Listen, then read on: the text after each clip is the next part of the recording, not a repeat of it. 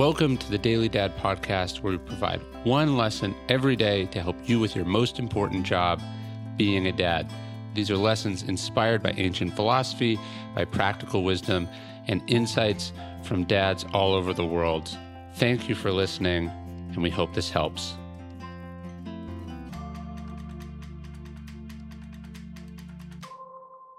This should be what you teach them. If you haven't watched the TV series Friday Night Lights since you've become a father, you should watch it again. There's a reason that Coach Taylor is so compelling on the screen. It's because he's the way almost all of us wish our own fathers had been. He's tough but fair. He loves his wife and his daughter and his job. He demands excellence but forgives mistakes. He puts family above everything. He puts people first. He sees what kids need. He knows how to reach kids, especially kids who are struggling.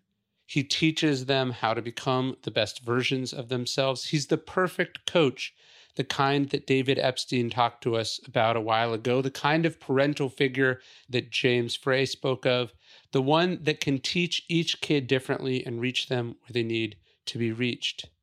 There's one expression from the show, quite famous now, but worth remembering as a father: clear eyes, full hearts, can't lose.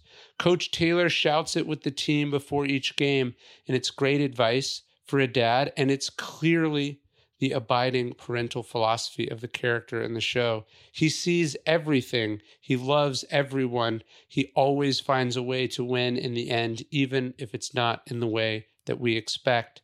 And it's also not a bad attitude to instill in your kids. If you can keep your eyes open, don't be naive, and your heart open, care about others, don't close yourself off, you can't lose in life. Clear eyes, full hearts, can't lose. Hey, thanks for listening to the Daily Dad Podcast. You can get this via email every day as well at dailydad.com.